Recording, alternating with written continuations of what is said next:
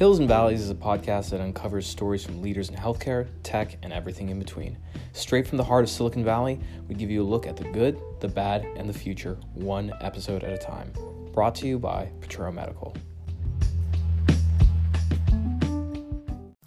Hey everyone, Omar M. Khatib, Director of Growth here at Potrero Medical with another episode of Hills and Valleys. This time we have Dr. Austin Chang. Many of you know him from his widely popular and highly followed channels on TikTok and Instagram, YouTube and Twitter.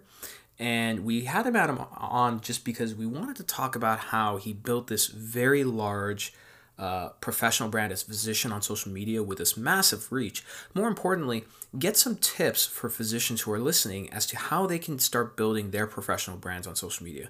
We also cover some really interesting topics such as the direction that medicine is heading with COVID-19, and more specifically, how doctors can use social media to better educate patients and the greater public at large. So let me tell you a little bit about him. So he currently is the assistant professor of medicine at Jefferson Health, which is the Thomas Jefferson University Hospitals in Philadelphia, Pennsylvania. And he has two big titles there. He serves as the director of endoscopic weight loss program and is also the chief medical social media officer for the health system. He completed his undergraduate studies at Duke University before obtaining his MD at Columbia University. He stayed there for internal medicine residency at New York Presbyterian Hospital and then completed his GI and bariatric endoscopic fellowships at Brigham and Women's Hospital. He then obtained a master's in public health from Harvard Icahn School of Public Health before completing an advanced endoscopy fellowship at Jefferson. He's very passionate about empowering patients with accurate medical information online, and he's one of the most influential voices in the field of gastroenterology, and this is across multiple social media platforms, which includes, not limited to, of course, Instagram, Twitter, TikTok, and YouTube. And he's conducted extensive research in social media and is a champion of physician presence on social media. And as the chief medical social media officer at Jefferson Health, he also was the founding president of the Association for Healthcare Social Media, AHSM, which is the first 501c professional society for health professionals using social media. He's worked very closely with all the major national GI societies on social media efforts and was 2018's Helio Gastroenterology Disruptive Innovator of the Year and the Philadelphia Inquirer's 2019 Influencers of Healthcare Rookie of the Year and 2019 Medscape Top Social Media Physicians. His role in social media has been featured by the New York Times, CNBC, and the BBC News. So he's quite a well-known and well-respected thought leader as a physician online. And so without further ado, here is our episode with Dr. Austin Lee Chang. Hey everyone, Omar M. Khatib, Director of Growth here at Potrero Medical with another great episode of Hills and Valleys. And I finally got him, one of my favorite content creators online, the infamous, the well-known and respected Dr. Austin Lee Chang. Dr. Chang, thanks so much for coming on. It's great to finally have you. I see we see you quite often on Instagram and TikTok and everywhere else. So we're happy we're able to have you on, considering your busy schedule. Thank you so much for having me. I really appreciate it. Absolutely. So we talked earlier, you wear a lot of hats in your current role, but can you, for the audience that's watching, can you tell them your full role? Because I think a lot of people know you as this great content creator, as a physician, and great teacher online. But outside of that, what's the day job, I guess? Yeah, well, I have a full-time day job. So despite all that content creation, clinical work is still kind of the mainstay for me. I'm an assistant professor of medicine at Jefferson Health here in Philadelphia. I'm also the director of the endoscopic bariatric program and the chief medical social media officer for the entire Jefferson Health enterprise. I'm also the founding president of the Association for Healthcare Social Media, which is a 501c3 nonprofit professional society to help health professionals get on social media and use it responsibly and effectively. That's fantastic. And that's definitely something I want to come back to in a moment. But, real quick, the thing that we often don't see from leaders like you is the backstory. So tell us about, where are you from? Where'd you grow up? How did you get into medicine? So I am originally from Southern California, and I moved abroad to Taiwan when I was 10. came back for college, went to Duke for college, med school at Columbia in New York, stayed there for internal medicine residency for another 3 years, and then moved to Boston for my gastroenterology fellowship for another 3 years at Brigham and Women's Hospital. During those 3 years, I actually completed a second fellowship in bariatric endoscopy and also obtained my master's in public health from the T.H. Chan Harvard School of Public Health. And then came here to Philadelphia to do my final year of training in advanced endoscopy. So my third and final fellowship. And then that really, completed my entire medical training experience. I really got into medicine, pretty cliche, but it's a combination of my interest in science and health and the human body and just wanting to help people. And fortunately, I had a couple examples in my family, cousins who were physicians, my grandfather who was a surgeon, to kind of set that example for me. It's fantastic. I'm sure it probably felt, so good to, after completing those fellowships. I mean, what people don't understand is how much blood, sweat, and tears it takes to go through that. Because essentially, you're being worked like a dog, and you're getting paid very, very little. So it's really hard, and I commend you for going through it. But it must feel so good to get out and get to a place like Jefferson Health. It was very liberating. I think it was a total of 15 years after high school. So, 11 years after college, a total of 15 years after high school. So it was a long time coming. And I think I'm very fortunate to be at a place that's very supportive of some of these more out of the box ideas. And part of the reason why I have this whole social media role is because of the fact that, the leadership at this institution is very forward thinking. So I know that this is not common to have a role like this, and hopefully, I believe that there needs to be more social media leadership across all academic institutions. Absolutely, I 100% agree, and I think this is one of the things that when I first found you, I think it was first through Instagram a year or so ago, that it really resonates for me because, at least for me, I'm trying to do the same thing in my industry. I feel like in medical devices that, look, our quote unquote customers, the people we want to do business with, physicians, hospital administrators, nurses, they're on social media. And so I think it's important to create content, to engage, to build that trust versus this old model of showing up to your workplace out of the blue and saying, "Hey, can I talk to you about this random product?" Like it's old and outdated. And I hope that a lot of my peers are starting to think about this new way, especially considering that COVID's here. And one of the things I showed is, I think on PubMed, if you look for the last 20 years, there's just been this hockey stick curve on the number of publications in social media by physicians. Like that doesn't happen by accident. Mhm. So when you were in fellowship, or when did you start this journey in content creation, social media? Did you do that during fellowship or when you graduated? Yeah, so I mean, I've always been a fan of social media growing up. I went through the MySpace age and Friendster, and We're part of that same generation. Yeah. so I think, when Facebook first came along, I really enjoyed it. And so I've just always been a fan and always bought into the idea. And earlier, sort of halfway through med school, I realized that there was that disconnect that you were describing, that patients are getting information online and they're exposed to all sorts of information. And yet there aren't very many professionals on social media, or at least back then there were much fewer. And I felt the need to be someone out there who had the training to talk about certain things, to put that factual information out there. And so I spent some time at ABC News, actually wanting to learn the whole process of how medical journal publications found its way onto the evening news. And in that process, Wow. kind of saw how the network was using social media as a way to facilitate conversations online. So that's really how I got into it. And I started out on Twitter, and then over the years went onto Instagram and TikTok, as you mentioned.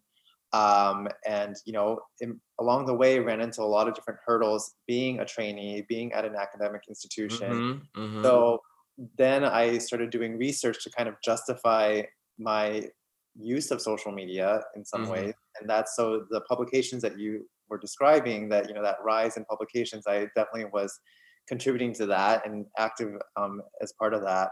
And so, yeah, I think that that's really how I got into it, and here we are now. Now, I gotta ask because I know plenty of my friends from medical school are getting out of residency, but I know plenty of people who are getting into residency. And considering how hierarchical medicine is, I'm gonna guess you got a lot of flack when you were in training, like being on social media and everything. What was that like? Because it must have been so difficult to uh, either get that kind of resistance. I'm sure people tried to make you feel bad about it and stop it. I mean, how did you push through and not listen? Especially being like a fellow or trainee, it's people can kind of decide your future. So how did you stand up and how did you find the courage to kind of keep going? Yeah, that's a great point. You just reminded me of some moments when I think, Am I bringing a little PTSD back? Just well, it's actually like a good moments, actually, when I got some positive feedback from patients who would come across my content online and give me encouragement, and that really showed me that I was doing something helpful. And actually, another point that I want to make is that there was definitely a lot of hesitation, even from my end, going into it, feeling like I wasn't quite an authority yet at the time. Mm, And so I really stayed within certain boundaries about what I would be talking about. And, over time have expanded that based on like what I understand and what I know. mhm. But yeah, I did get some flack in the beginning. And it was really interesting because as social media kind of grew, and I saw other people were catching on. The various, I think part of it was the research that I was doing really helped kind of legitimize what I was doing. The other thing was, because of that research, I was also getting involved with our professional societies. So I had the societies buying into what I was doing as well, at least in my field in gastroenterology. So soon enough, I was helping the GI societies with their messaging and their social media efforts. And from there, it just one thing led to another. And suddenly you have like formalized curricula at certain programs, dedicating a noon conference to social media to educate their trainees about how to use it. And so by the time I left the Brigham, more than half the faculty was on social media alongside me, and we were actively kind of a social media machine at that point. That's amazing. Yeah, and one thing that is I don't want to say it surprised me, but it was amazing to see was, I remember a few years ago, as I was going through social media, both for my personal brand, but also for the companies I worked for, and I saw the rise in users on LinkedIn, but then I remember looking more deeper into Twitter, and this is a few years ago, right? Um, and seeing how many physicians are on there, not only having open discussions during conferences, but having journal club. The nephrologists are wild on Yeah. Twitter. They have their own like social media internship. They have journal club twice a month. So this is like it's amazing to see that because it's I mean, think of it like this, like for both of us back when we were in medical school, these things didn't really exist to that extent. And I learned more about nephrology just following the threads on Neph Twitter than I did in my own, nephrology unit. No offense to my professor back then, but like, it's real time and live. And you're seeing Yeah. debates, you're seeing people update information, which I think on the HCP side for physicians is great. But there's this other side where I'm trying to encourage more physicians, which is there have to be more of you. There's only one of you, right? So there Yeah. have to be more because again, patients, whether it's people who are young like us or people who are older, are getting their information from the internet. And the biggest thing is that we kind of joke about memes and everything, but memetics has been around for a while and it's a very powerful thing. So your short videos on certain physiological processes probably have more influence on people understanding certain diseases or procedures than if they go and search things on Google. That's just the fact because it's short, it's memorable, you know. Um, Yeah. if you were to look like, I don't know, 20 years from now, what would have to happen for you to say, for you to be like, wow, like I'm really proud that I was part of that movement, and here we are now. What does that look like? Like 20 years from now, if you can say I hope for something to happen in the medical community, what would that be? I mean, I hope that there would be a general understanding from the public that there are experts online that they can access. I think that the novelty of us being on there now, I'm hoping that that rubs off in the future. You know, with every passing generation, I think there's greater adoption of social media. So I think Hmm. that at a certain point they'll recognize that, we're not only going to social media to get, cooking demos and and fashion advice or whatever it might be, but there's plenty of health information out there, and I think we're seeing it already. When I think about how my experience was like going through medical school and hearing about what med students are, what sort of tools they have nowadays. They have all sorts of apps and Yeah. like sort of more like visual graphic, teaching materials than I ever had. And you're absolutely right that some of the things that you're able to learn on Twitter, it doesn't show up in textbooks because there's always going to be gray areas that even people within the field will disagree on or just haven't there's not enough evidence for, and we rely on expert opinion, and that's really where we can get it. And actually nephrology, they were far way ahead of the game, compared to gastroenterology. And so I know some of the earlier nephrologists who are still very active now, and to see what they've done, I mean, it's incredible. And hopefully, not only does it engage professionals, but like I was alluding to earlier, the general public can also participate and get something out of it too.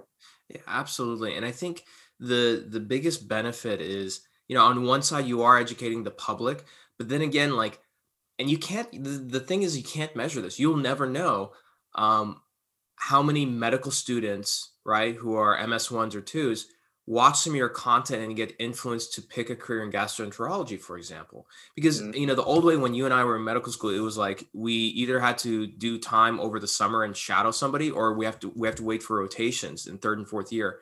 But I think with social media, especially it's really rich between the YouTube videos, Instagram and TikTok videos, discussions on Twitter. I mean, you can really get a good sense of what it's like to be, let's say, a nephrologist or gastroenterologist, what the community is like. Because one of the, I don't know, it's somewhere around here, but I can't remember the book, but I remember reading this book on medicine and picking residencies and stuff. And one of the things it said that never made sense to me until I got into medical school, which was a lot of the times when you pick a specialty to go into, a good part of that is based on where your personality fits, Mhm. right? And I never got that until I got in. But then, you can really get a good feel for that environment through social media.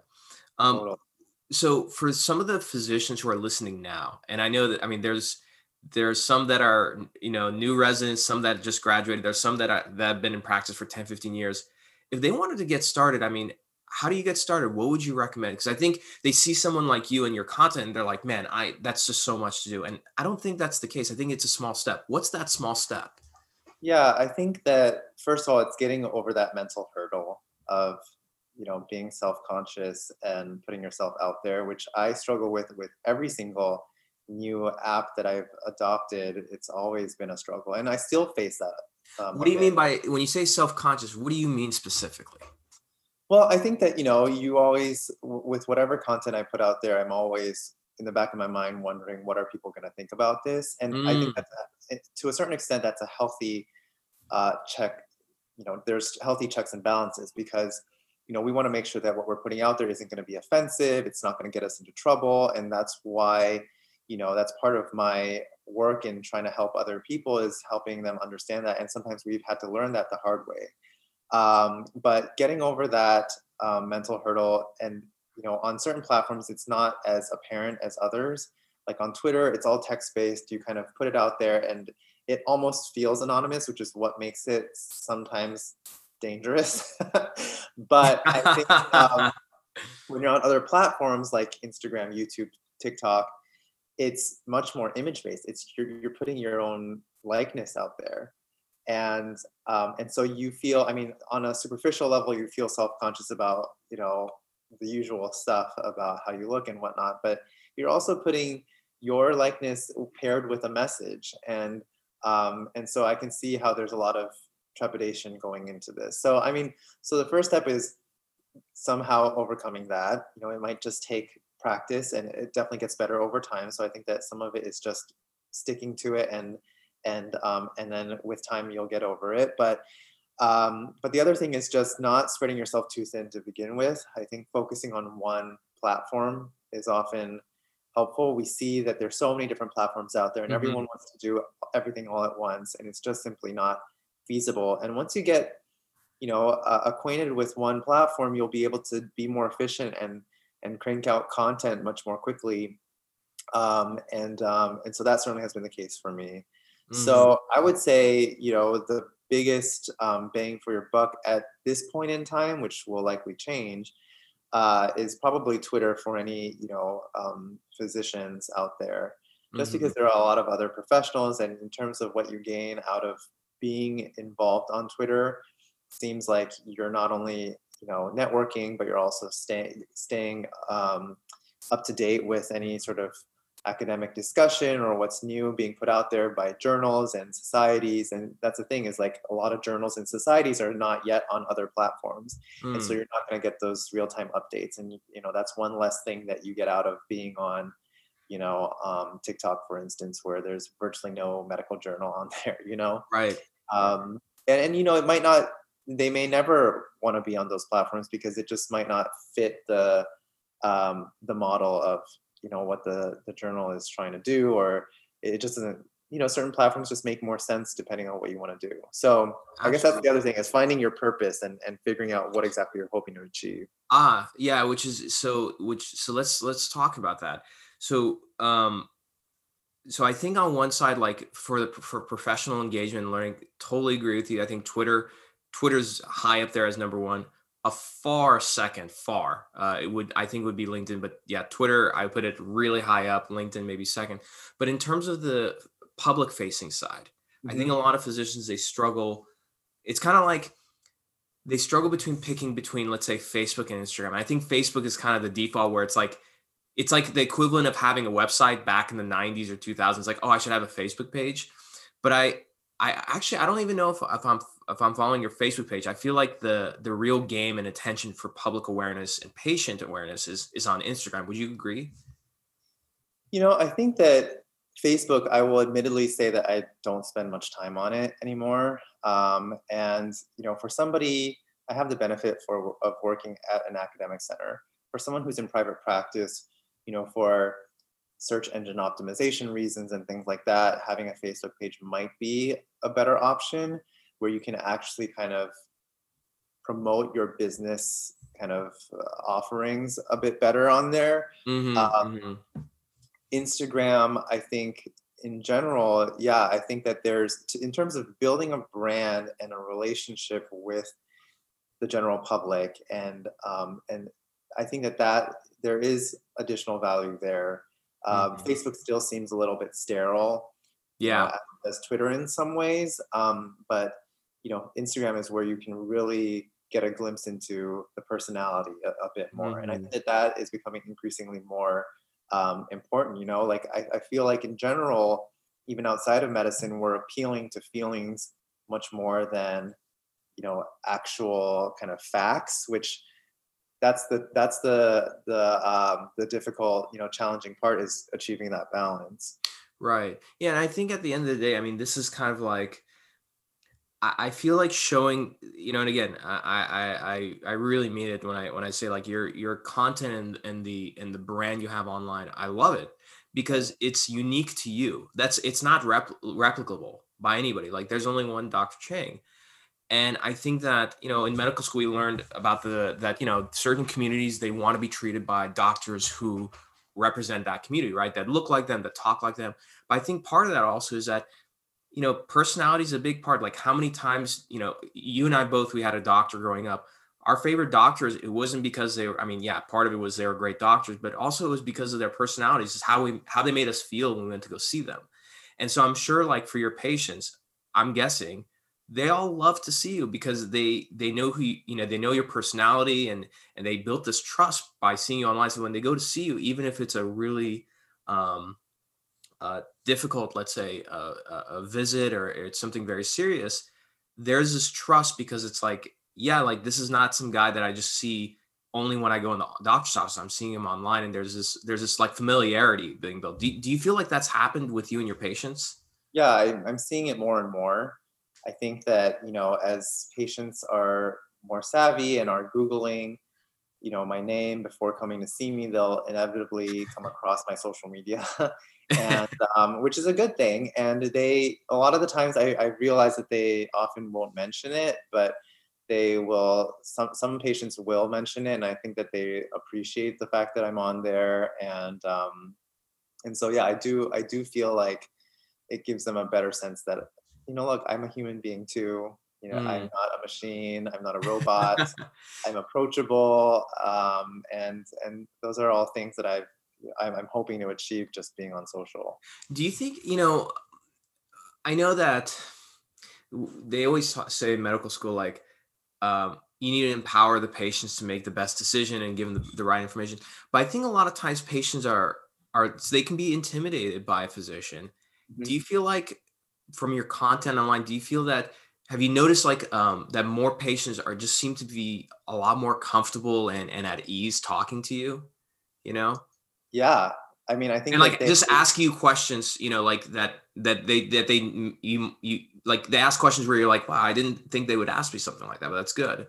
oh, totally. And I feel the same thing goes for trainees and aspiring physicians. I remember when I was in college, I would never think to just, DM a physician online. And now people will reach out to me all the time, you know, and I feel like they're so used to seeing me act a certain way online that they feel that comfort level. And in fact, actually, yesterday I put on Instagram Reels.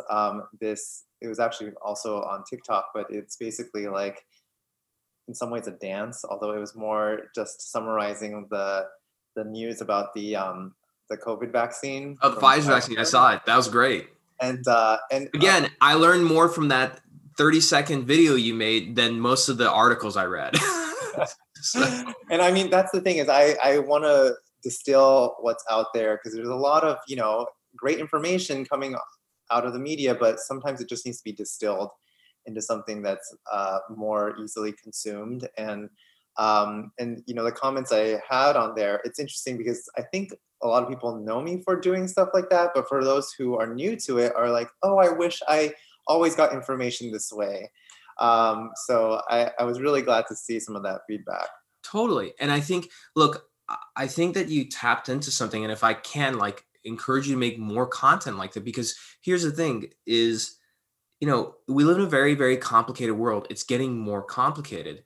That's why something like Google's $1 billion company, because essentially they curate content and they answer questions as quickly as possible. That's literally what 99% of Google's, you know, close to $1 trillion business does. Mhm. And I think with things like medicine and what we were used to a decade or two ago and longer is, you would have an expert like yourself go on the news, talk about it from a very non-biased approach, and you're like, okay, that's the information, I know what to do with it. The media has just gotten so much more biased, and to the point where they'll bring on experts just to double down on whatever bias that they might have, right? And so I think the opportunity and the important thing is to have, whether it's not just in medicine but other areas, experts like you who, you're not going on CNN, you're not going on Fox. If you do that, you totally should, by the way. It'll be good for the brand, good for followership. But you distill this stuff down so that instead of me going and reading, whether it's on, certain, and you can't tell who has a strong bias or not, right? Instead Mhm. of reading this information that looks, it's under the guise of being non-biased, but in reality, it is biased. Mhm. You've taken and distilled it down, and especially something that's as controversial as vaccinations. Like, again, I've read quite a few articles since the Pfizer announcement happened a couple of days ago. Yours was by far the best one. Oh, You know? thanks. Yeah, yeah. Um, You mentioned something earlier I wanted to ask you about. You said, getting on social and then like finding your purpose. What do you mean by that? Like what's your purpose? How did you come about finding it? Yeah, I think this goes back to that whole idea that there's a disconnect with how patients are getting their information and where they're getting it from and who they're getting it from. And so ultimately that translates to wanting to put out, accurate information and share my expertise. And I mean, I think that beyond that, there are other things that I try to do, like dispel misconceptions about what I do, because a lot of people have ideas of what a gastroenterologist does, and I'm in a very specific subspecialty within that that Mm, most people don't know about. So mhm, I'm sort of talking about these areas that don't receive as much attention. Um, and then also, humanizing the profession, as we've kind of just been talking about. mhm, But not everybody has that goal. Some people want to purely only educate and educate, their peers and their, people who are in the medical profession. There are others who just want to build their practice and promote what they're doing from a business perspective. And I certainly, at an academic center, don't have as much of that interest than say somebody in private practice. mhm. And so, I think that there's so it doesn't have to necessarily be, one singular purpose, but having sort of a main focus. And so for me, it's really facing the general public. Absolutely. Now, in line with that, and I think this is where you're doing a great service for the medical community and your peers. Um, Tell me a little bit about the nonprofit that you started, because from my understanding, you're helping physicians get online and get on social. To tell us a little bit about that, and again, for everybody who's listening or watching, I'm leaving a link to the nonprofit in the show notes. So you can check it out. But tell us a little bit about that and how people can find you and what is it all about? Yeah, for sure. So this actually all came about because several of us who are active on Instagram, this was 2 years ago at this point, we started noticing concerning trends about people misrepresenting themselves, speaking about medical or health issues without having the appropriate credentials. And so we had a hashtag campaign called Verify Healthcare, where we Mm, encouraged people to, or we encouraged professionals to share their credentials with everyone and why they were, qualified to speak about whatever topics they speak about, and hmm, also to encourage their followers to really double check who they were trusting online. hmm. And from there, we started brainstorming about all the different issues and concerns that we were facing with social media, a lot of which never existed before on other platforms. There was this rise in the influencer movement, and then we started noticing that with larger followings, that as health professionals, we were running into issues with like imposter accounts and like things that Healing with crystals and oils. yeah, or even people just like taking our likeness and using it to promote other products without our permission, and Oh, really? yeah, all sorts of things, and things that Wow. people usually don't even, that we would never have expected. And of course, like when we're talking about controversial topics like vaccines and things like that, we can be targeted from some of these groups that are very anti-science, and there's that's we had to learn the hard way in some instances how to Mm, navigate that. So, in essence, we wanted to have an entity that could really treat what we're doing here on social media as something just like any other medical subspecialty and have a and the name subspecialty. of the entity, by the way, can you name? It's called the Association for Healthcare Social Media, Got it. and we have accounts on most of the major social media platforms, but it's AHSM, and our Mhm, website is ahsm.org. And so basically, we felt that those of us who are active, doing similar things as I'm doing, could come together and share our expertise with other health professionals, so we could really build the number of health professionals who are online, to put out more accurate information and kind of be those spokespeople for each of our areas of expertise. But we learned again how to do this not only responsibly to avoid all these different pitfalls, but also effectively, because you could put out the best content out there with the most beautifully curated grid. and it might not reach anyone, you know? I know the feeling, man. And so, you know, a lot of us have spent years working on this, trying to cultivate a following, a community, and engaging with one another. And, you know, one key thing, if there's anything to take away, is that social media has to be social. You can't really just put information out there and expect it to take off. There's Hmm. got to be a social element where you're engaging with your followers, with other people who are doing similar things, and What does that collaborate. mean, engaging with you? Because you do a very good job of it, but for again, the newbies who are trying to do this, what does that mean, engaging with your followers? Yeah, I think for me, it's often responding to comments, Hmm. which, you know, it's interesting when And I you get a first, lot, and you respond to every single one. I've tested I try to it. do as much as I can. But I think when I first entered this space, there was a part of me that, you know, you would see some of the big YouTubers or Instagrammers, and you'd be like, oh, they never respond to anything. So I'm not going to respond to anything either. But Hmm. that's because at a certain point they can only do so much, and that's why it appears that way. Yeah. But really, to get started, it involves, you know, responding to comments, and now all the platforms make it relatively easy to engage through, you know, take Instagram stories, for instance. There are different functions like Q&As and live streaming, and, you know, there are different ways to sort of maintain people's attention. um, and so, you know, I think that maximizing all those functionalities is important too. So for and it's AHSM Yeah, for AHSM. awesome for short. What's up? Awesome. Awesome. You are from my generation. So ahsm.org. I'll put that in the show notes. So, um, physicians can go and are there resources there? Do you have a email sign up? What should they do when they go to the website? Yeah, so we, you know, we're sort of shifting gears with the organization a bit. We started out wanting to be more of a guidelines forming organization, but we've realized that social media is just one of those spaces that it's really hard to put up guardrails Super for. hard because it And just now, changes all the yeah, time. exactly. And, you know, this whole past year, we've seen just so much evolution with all these platforms, and all the things that they themselves are putting up with.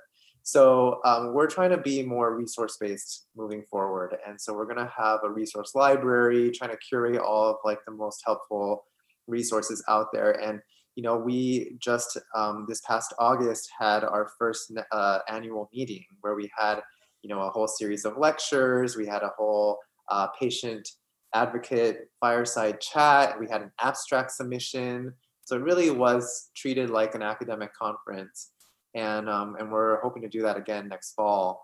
But the resource page is great. And we've already developed some collaborations, like we've collaborated with YouTube to have a series of, you know, YouTube training sessions coming straight from the YouTube headquarters.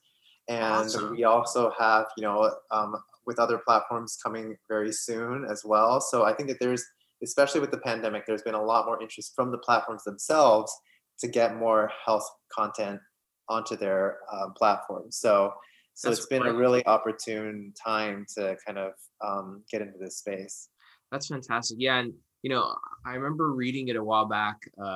Again, like I think CNN or HuffPost or one of the news outlets wrote an article about this, about how many thousands of hours were spent by physicians looking up procedures on YouTube, and they made it kind of sound like it was a bad thing. But I'm like, no, that's how medicine's done, because there's only, I mean, look, what you read in those textbooks, 40% of the time patients actually present like that, like not Yeah, even.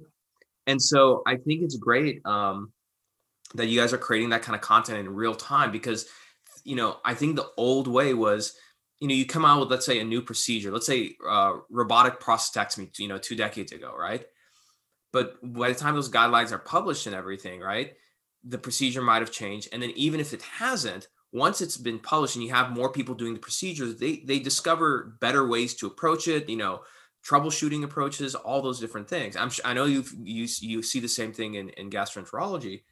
And so it's not a good thing to wait, even if it's a year, for the annual conference the following year to talk about it, like at a yeah, session. It's so much better when physicians can see this in real time, not only I guess in procedure, but also with like, you know, like I'm sure that physicians are starting to use social media to get an idea of like, hey, this is one topic that's starting to trend in the public domain.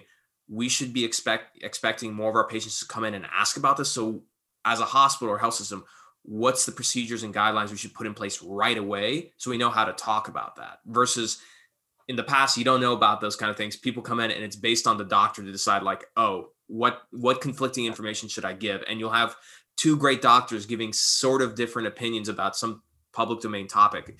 Does that sound about right? Yeah, no, absolutely. I mean, when you mentioned textbooks, like, look, whenever, for anyone who's had to contribute to a book chapter or, help out with a book, we know how long that process is. It's often years. And by the time the book is actually out and published, a lot of that information may or may not be up to date. And so, yeah, I mean, especially with the pandemic, I think what the pandemic has really illustrated is that here comes this virus that's completely unknown, where we have no experience. And there's just all this information getting thrown out. Some of it is peer reviewed, some of it is not.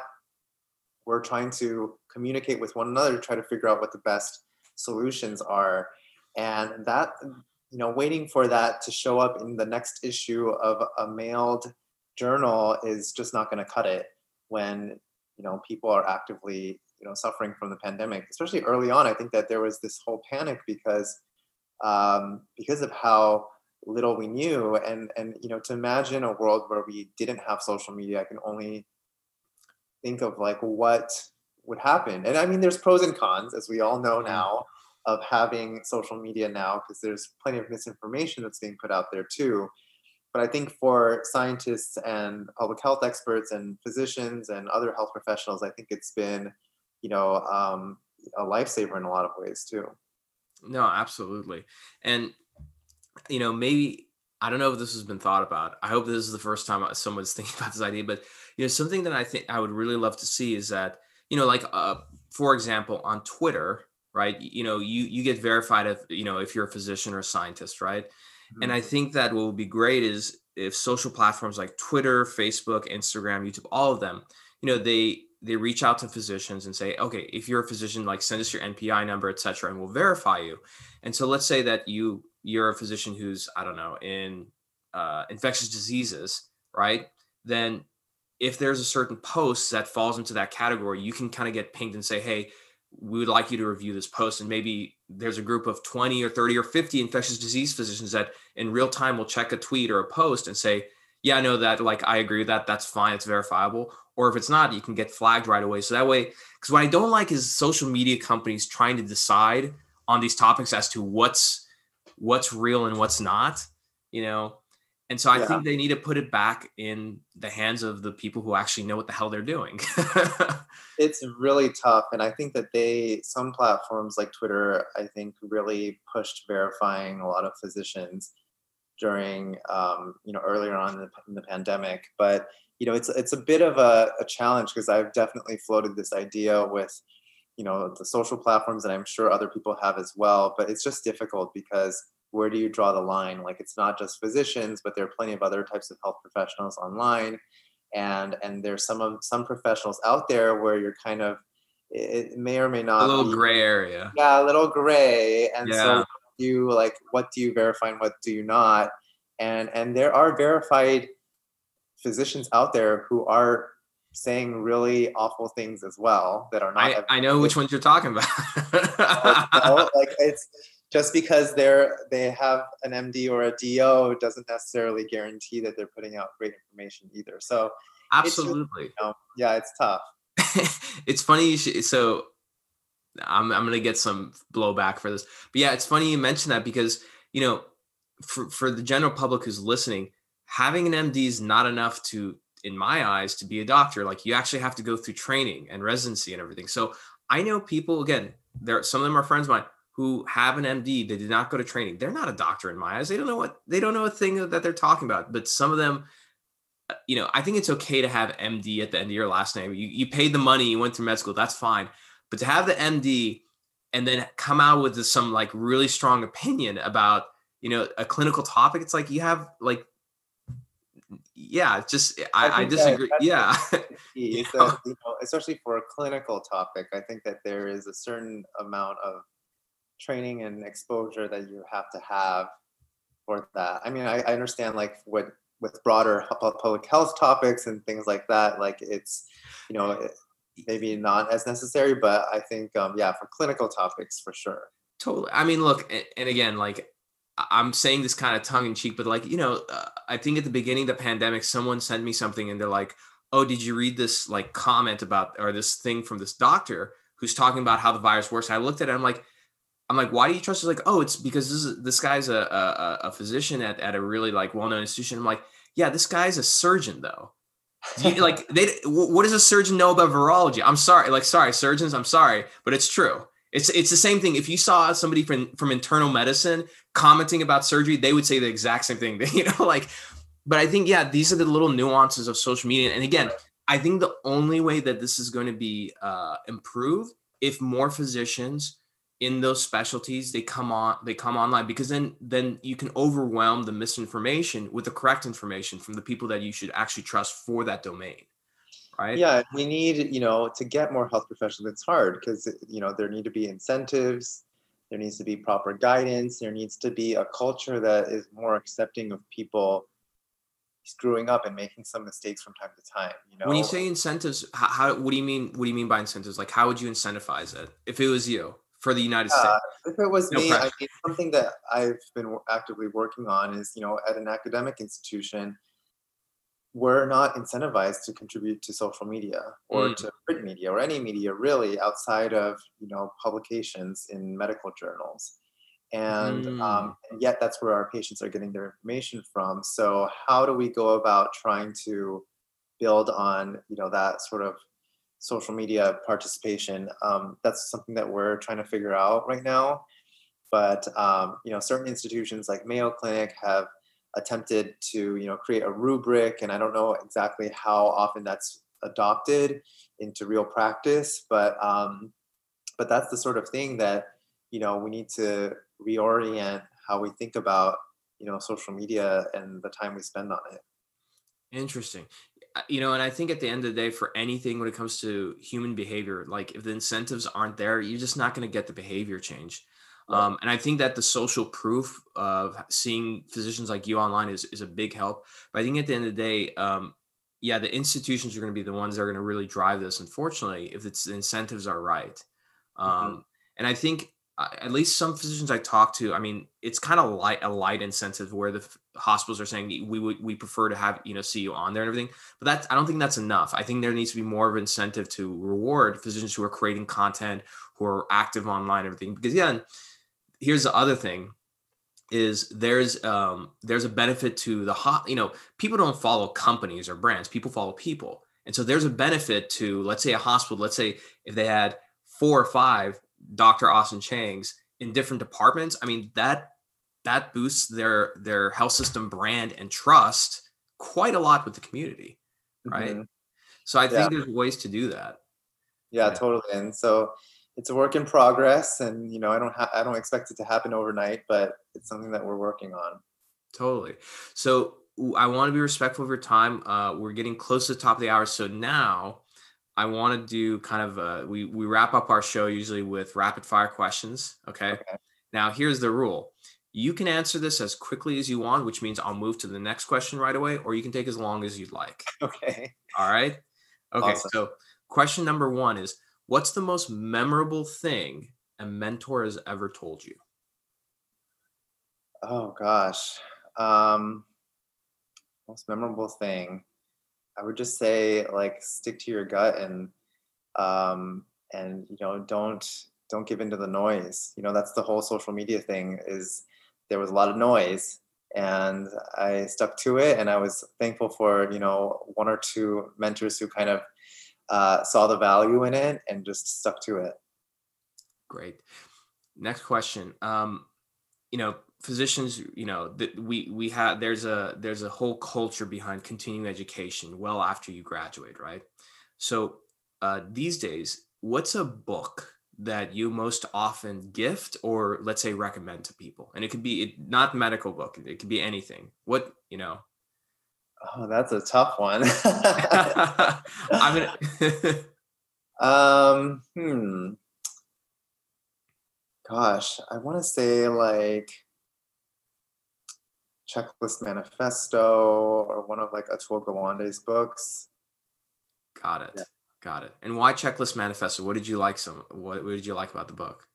I mean, I think that that was just helping to, you know, I may not like follow it to a T, but giving me some perspective about how to approach things and, how to organize Got myself and how to, yeah, make sure that things get done. And, I think that was part of it, but just to see someone else's perspective on that. All right, couple more. Um, I want you to imagine that for a whole year here in the United States, there's going to be a billboard outside of every hospital. All the physicians, nurses, clinicians, patients, everyone's going to see it, right? And I guess like since we focus a lot on physicians, let's just say this is a billboard that just the physicians are going to see for one whole year in front of every single major hospital. What message would you put on that billboard for your peers to see and why? For my peers to see. Um, I would probably want to say something very contrary to like what we're used to seeing. I want to say, especially for the social media thing, I'm thinking like, through the lens of this social media conversation, but like kind of seeing how much misinformation there is and, how many people are buying into that misinformation, um, kind of to stir up things. Mm, Not really a positive message, but something to really get people agitated about what's actually happening out there. I think that a lot of the conversations that we have in medicine are so siloed and we're stuck in our bubble, and that's going to spell the downfall of it all. So we need to really see what people are actually saying out there and respond to that. so what would the message? What message would you put on there?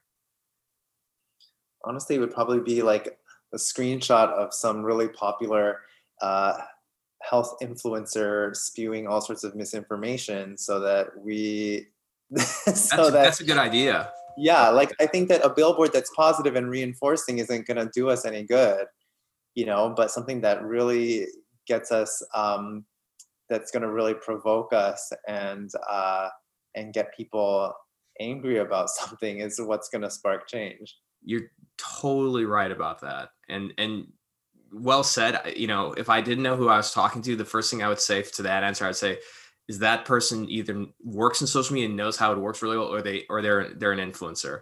So that's so I yeah, you're totally right about that. You're totally It's right. funny because in some ways, every post that I put out there is a little mini billboard. And what's going to get someone's attention and what's going to get them to keep on reading or keep on watching. And a lot of the ways that these platforms work is based on how long people stay on your content. If you Hmm. think about YouTube, it's a lot of it is based on watch time and whether or not people actually sit through your entire video. Hmm. So it just goes to show that there's a little bit of an art to all of this. Yeah. I no, absolutely, and I think that you can. I think the biggest thing is like in order to persuade and influence people, you first have to get attention, right? You know. And we going into medicine don't have this marketing PR mindset. So actually going back to your question about what book to read or something like that, I almost want to say that, spend some time looking at what the influencers are doing. The people that you probably hate because they're famous for no reason. Think about how Hmm. they became famous for no reason. Hmm. And I think that, behind the scenes, they're putting a lot of effort into maintaining that fame. If you talk about the Kardashians and whatnot, it's not an accident that they were able to maintain this for 20 years. Yeah. That there's so many other people who could have, you know, um, done the same thing, but they came out and there's a certain formula I think that they have followed to get there. And I wish that we had an insider's look into how that machinery works in healthcare, because imagine if people subscribed to, our way of thought and the information that we're putting out there as much as they did to other topics, that would really change how I think how people perceive the healthcare system and how they're able to, trust trust health professionals more and execute their treatment plans. No, absolutely. And I think, I mean, that is a big pearl of wisdom of what you just said, because I think, again, and I hate to pick on the medical community, but I come from it. So, but I think there's this ego that's there where if it's not a physician or it sounds hokey or it's kind of like, like, again, these influencers, it's kind of rejected. And I really admire the fact that you said that, which is, look, you can hate it all you want. People can hate on the Kardashians, but to your point, for 2 decades, this family built a multi-billion-dollar empire. It did not happen by accident. So I think the key is, and look, we do this in medicine all the time. I mean, Atul Gawande wrote Checklist Manifesto.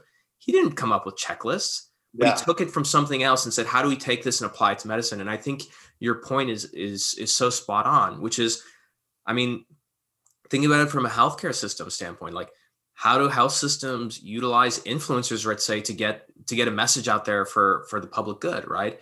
How do physicians understand how social media works and figure out, okay, this is how I get attention, but once I get attention, here's how I influence it. I think what you said right there is, I mean, it's so deep and valuable that I think I really encourage a lot of physicians listening to this to go back and rewind and replay that again and think about it. Yeah, I mean, maybe partly, why I say that is I faced so many situations in the past where people just didn't believe in this, and years later they've come around, probably not even remembering that they said certain things to me, and have totally changed their outlook on social media and health. And I think it's undeniable now, especially after 2020. Oh yeah, that it's really an integral part of health these days. No, absolutely. And I think 2020, it didn't create any new trends. It just hyper accelerated the inevitable, Yeah. Well, Dr. Chang, this has been so fantastic. We're definitely gonna have to have you back in the future. Good on you, because I was gonna laugh. I thought for the billboard you would say ahsm.org. But I think that's the thing, is like, it's not necessarily promoting the direct idea, but something to get people thinking and then leading them elsewhere. Totally. And I'll leave in the show notes the links to the ahsm.org. And then, of course, how can people find you online? What's your handle? Yeah, Austin Chang, MD, AUSTIN CHIANG, MD. I'm basically, it's the same handle everywhere. Twitter, Instagram, TikTok, YouTube, Facebook, LinkedIn, you name it. I'm probably there. Fantastic. Well, Dr. Chang, thank you so much for joining us. Stay on for a few seconds. I'll talk to you in a moment. And thank you all for listening. This has been another episode of Hills and Valleys, and we will see you next time. Thank you.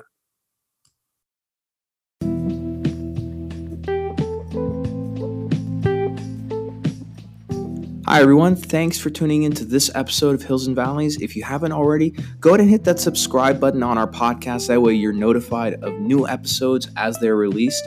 And if you're not already, please go ahead and follow Potrero Medical on all our social platforms: Instagram, Twitter, Facebook, LinkedIn, and YouTube. And we'll see you next time.